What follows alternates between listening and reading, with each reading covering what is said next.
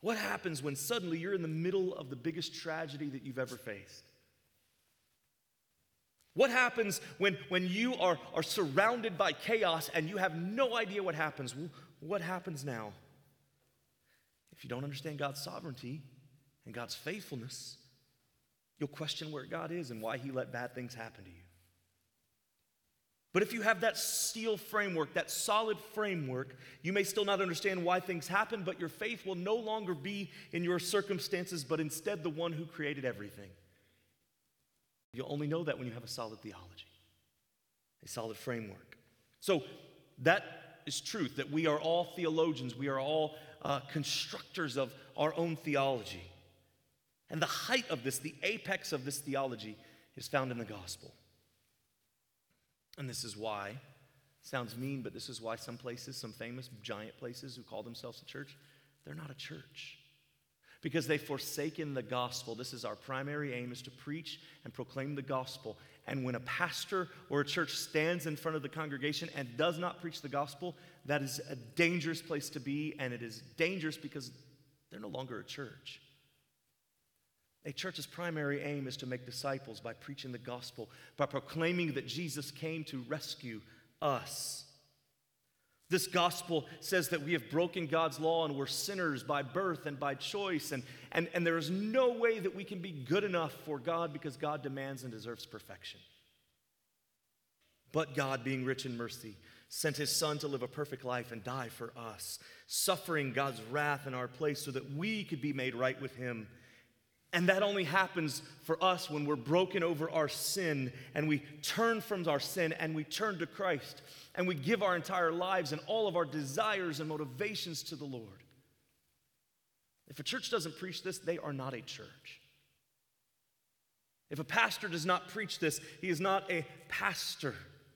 The roots of all false doctrine, all of it, grow from a wrong understanding of the gospel. You think about the gospel that tells you that your aim or God wants you to be rich and wealthy and prosperous. It's because they misunderstand the gospel.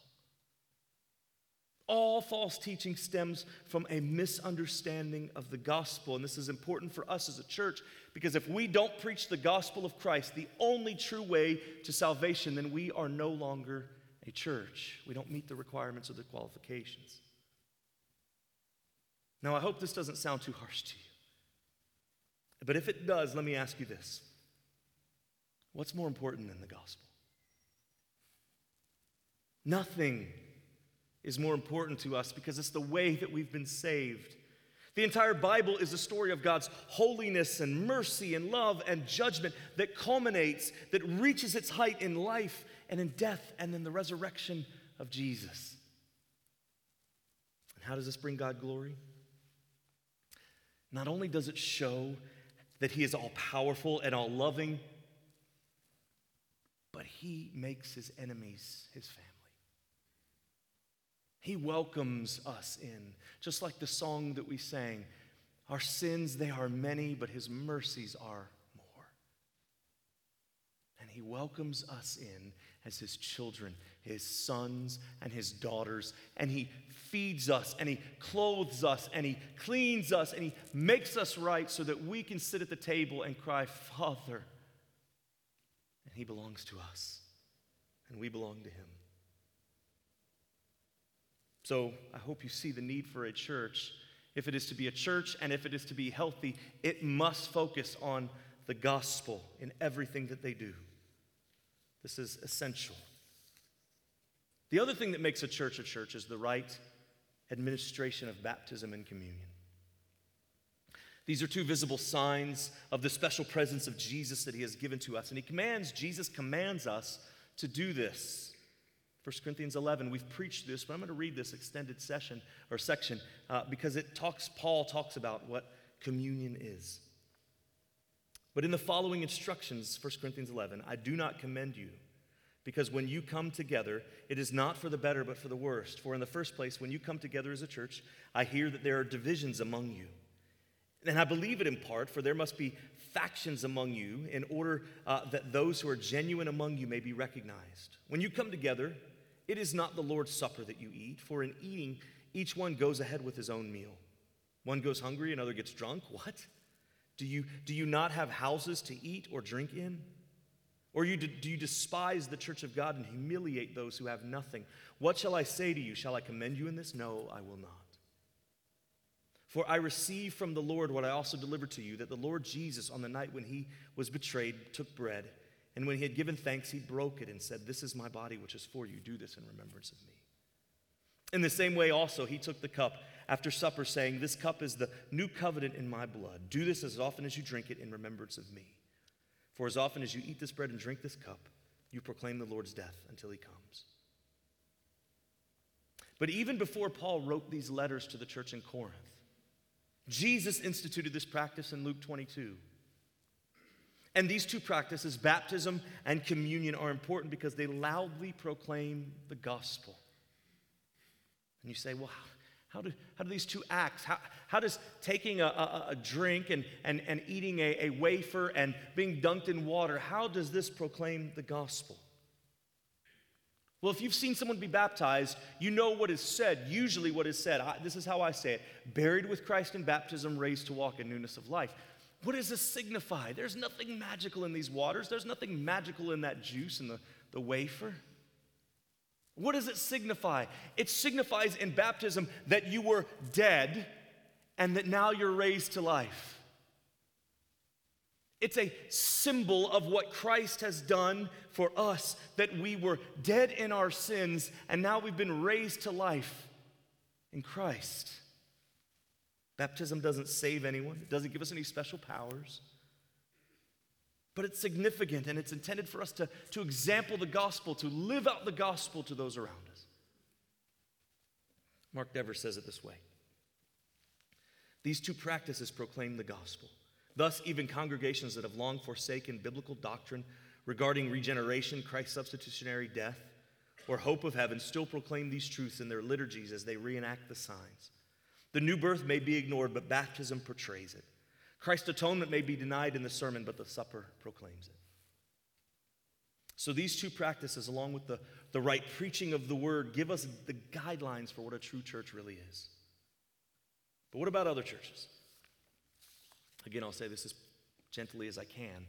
There are plenty of places that proclaim the gospel and that administer communion and baptism correctly, but they are not churches that I would encourage people to go to. Why?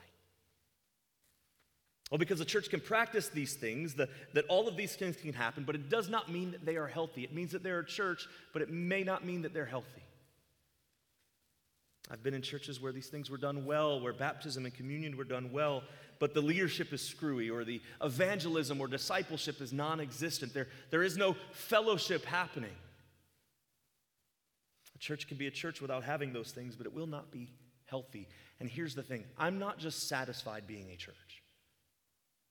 As a pastor, as a Christian, as a member of this church, I'm not satisfied with us just being a church. I want us to be healthy. I want this congregation, First Baptist Alcoa, to be a healthy church. So what makes a church healthy? Let's look at a few things. First, a healthy church will have biblical church leadership. The Bible gives us a clear guidelines as what God expects of leadership. Look at 1 Timothy 3, 1 through 7. The saying is trustworthy: if anyone aspires to the office of an overseer, he desires a noble task. Therefore, an overseer must be above reproach, the husband of one wife, sober-minded, self-controlled, respectable, hospitable, able to teach, not a drunkard, not violent, but gentle, not quarrelsome, not a lover of money. He must manage his own household well, with all dignity, keeping his children submissive. For if someone does not know how to manage his own household, how will he care for God's church? He must not be a recent convert, or he may become puffed up with conceit and fall into the condemnation of the devil. Moreover, he must be well thought of by outsiders, so that he may not fall into disgrace, into a snare of the devil. Now, do I meet those qualifications every day? No. Do any of our elders 100% of the time meet those qualifications? And I can speak for them, they do not.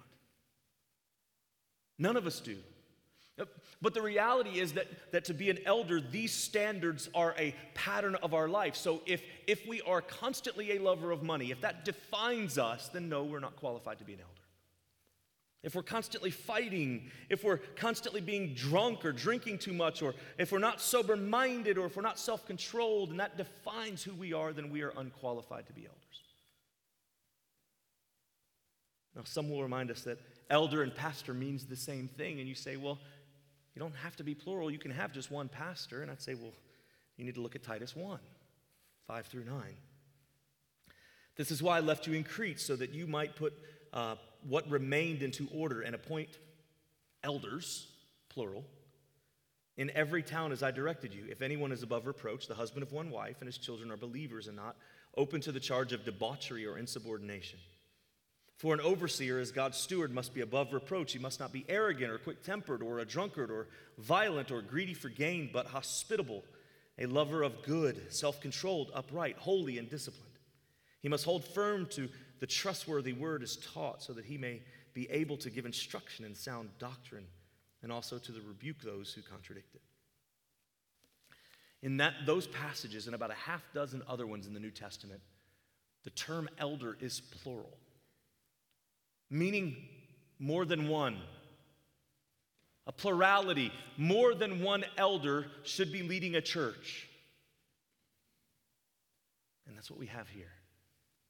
We have 4 men who have hopefully, we've met these qualifications to be serving you as elders, and a church with a single pastor can certainly be a true church, and there are many of those, can certainly be a good church, but is it healthy in comparison to what the Scripture says? We see that it must be led by a plurality of elders. So we have church leadership. If that's in place, then you're on the road to a healthy church. So the second one that we see, second mark of a healthy church, would be discipline.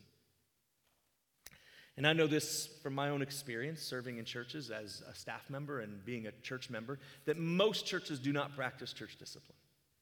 Most churches just kind of ignore this passage. But hear what Jesus says in Matthew 18. If your brother sins against you, go and tell him his fault between you and him alone. If he listens to you, you have gained your brother. But if he does not listen, take 1 or 2 others along with you, that every charge may be established by the evidence of 2 or 3 witnesses. If he refuses to listen to them, tell it to the church. And if he refuses to listen even to the church, let him be to you as a Gentile and a tax collector. Truly I say to you, whatever you bind on earth shall be bound in heaven, and whatever you loose on earth shall be loosed in heaven. Again I say to you, if 2 of you agree on earth about anything they ask, it will be done for them by my Father in heaven. For where 2 or 3 are gathered in my name, there I am also. In 1 Corinthians 5, Paul says this, I wrote to you in my letter not to associate with the sexually immoral people. Not at all meaning the sexually immoral of the world, the greedy and the swindlers or idolaters, since you would need to go out of the world. It's talking about inside the church. But now I am writing to you to not associate with anyone who bears the name of a brother if he is guilty of sexual immorality or greed, or is an idolater, reviler, drunkard, or swindler. Not to even eat with such a one. For what do I have to do with judging outsiders? It is not those on the inside of the church whom you are to judge. God judges those outside. Purge the evil from among you. Now you may be thinking, man, that's harsh. Jesus and Paul are telling us if someone is not meeting the standard that God gives for being a Christian and is causing problems and sin is not being dealt with in the church, they must be removed. Well, that sounds mean. That doesn't sound very friendly. And what I'd say to you is this. When you have children, do you not discipline them? Why do you discipline your kids? Why do you take things away from your children when they don't do what's right? You're trying to correct their behavior. You're trying to teach them how to be good people in the world, and I understand there are no good, no, not one, but people who in the world are respectable people, who treat each other well, who care for others. You do that because you discipline your children. Otherwise, they're going to be causing all sorts of problems as adults, aren't they? We discipline, we train our children in the hopes that one day when they grow up, that they will be productive members of society. Most of all, that they would come to know Christ. We discipline them. And God says in the church, this is what you're to do. A church that allows sin to run rampant and allows sin, public sin, to go undealt with, it's not healthy. It's not our duty to remind or to determine what we do in a church. Rather, it's our duty to be obedient to what God says. Finally, another mark of a healthy church, so we've seen a couple already. Another mark would be membership. We're going to dive into that for the next 2 weeks after today, but membership is kind of a passing trend, unfortunately. There are a lot of churches who are just not doing it. And a church without membership is not a healthy church either. So in our study of the church from last week and then this week, you've seen what makes up a group of people a church, and you've seen some of the marks of what makes a church healthy. Now, these may be new to you. These may be things that you haven't heard, or maybe you've heard and you're just like, well, you pass by. And if that's you, if you've never really thought about these things, if you've never dived into these things, I would challenge you to think that they're not just some theological or theoretical debate. This is not just a discussion that guys like me like to have with other guys like me. This is something that matters to each and every single member of a church. This is how God brings himself glory and how we bring God glory. God is a God of order, and he wants his people to be like him. He wants his church to be like him. Now, this is not just an issue that we could just set aside. This is of utmost importance to God, and it should be to us as well. But you may be thinking, all this healthy church stuff is nonsense. Who are you to say what's right? It's a good point. How is it every single week I or whoever is standing in the pulpit can come and tell you how to do anything? Who am I to tell you how to live, right? This is what you hear in the culture. Well, that's your truth. You need to live and speak your truth. Who am I to tell you what your truth is? Ryan, you're a hypocrite. Yes, I am. Ryan, you don't follow these standards. No, I don't.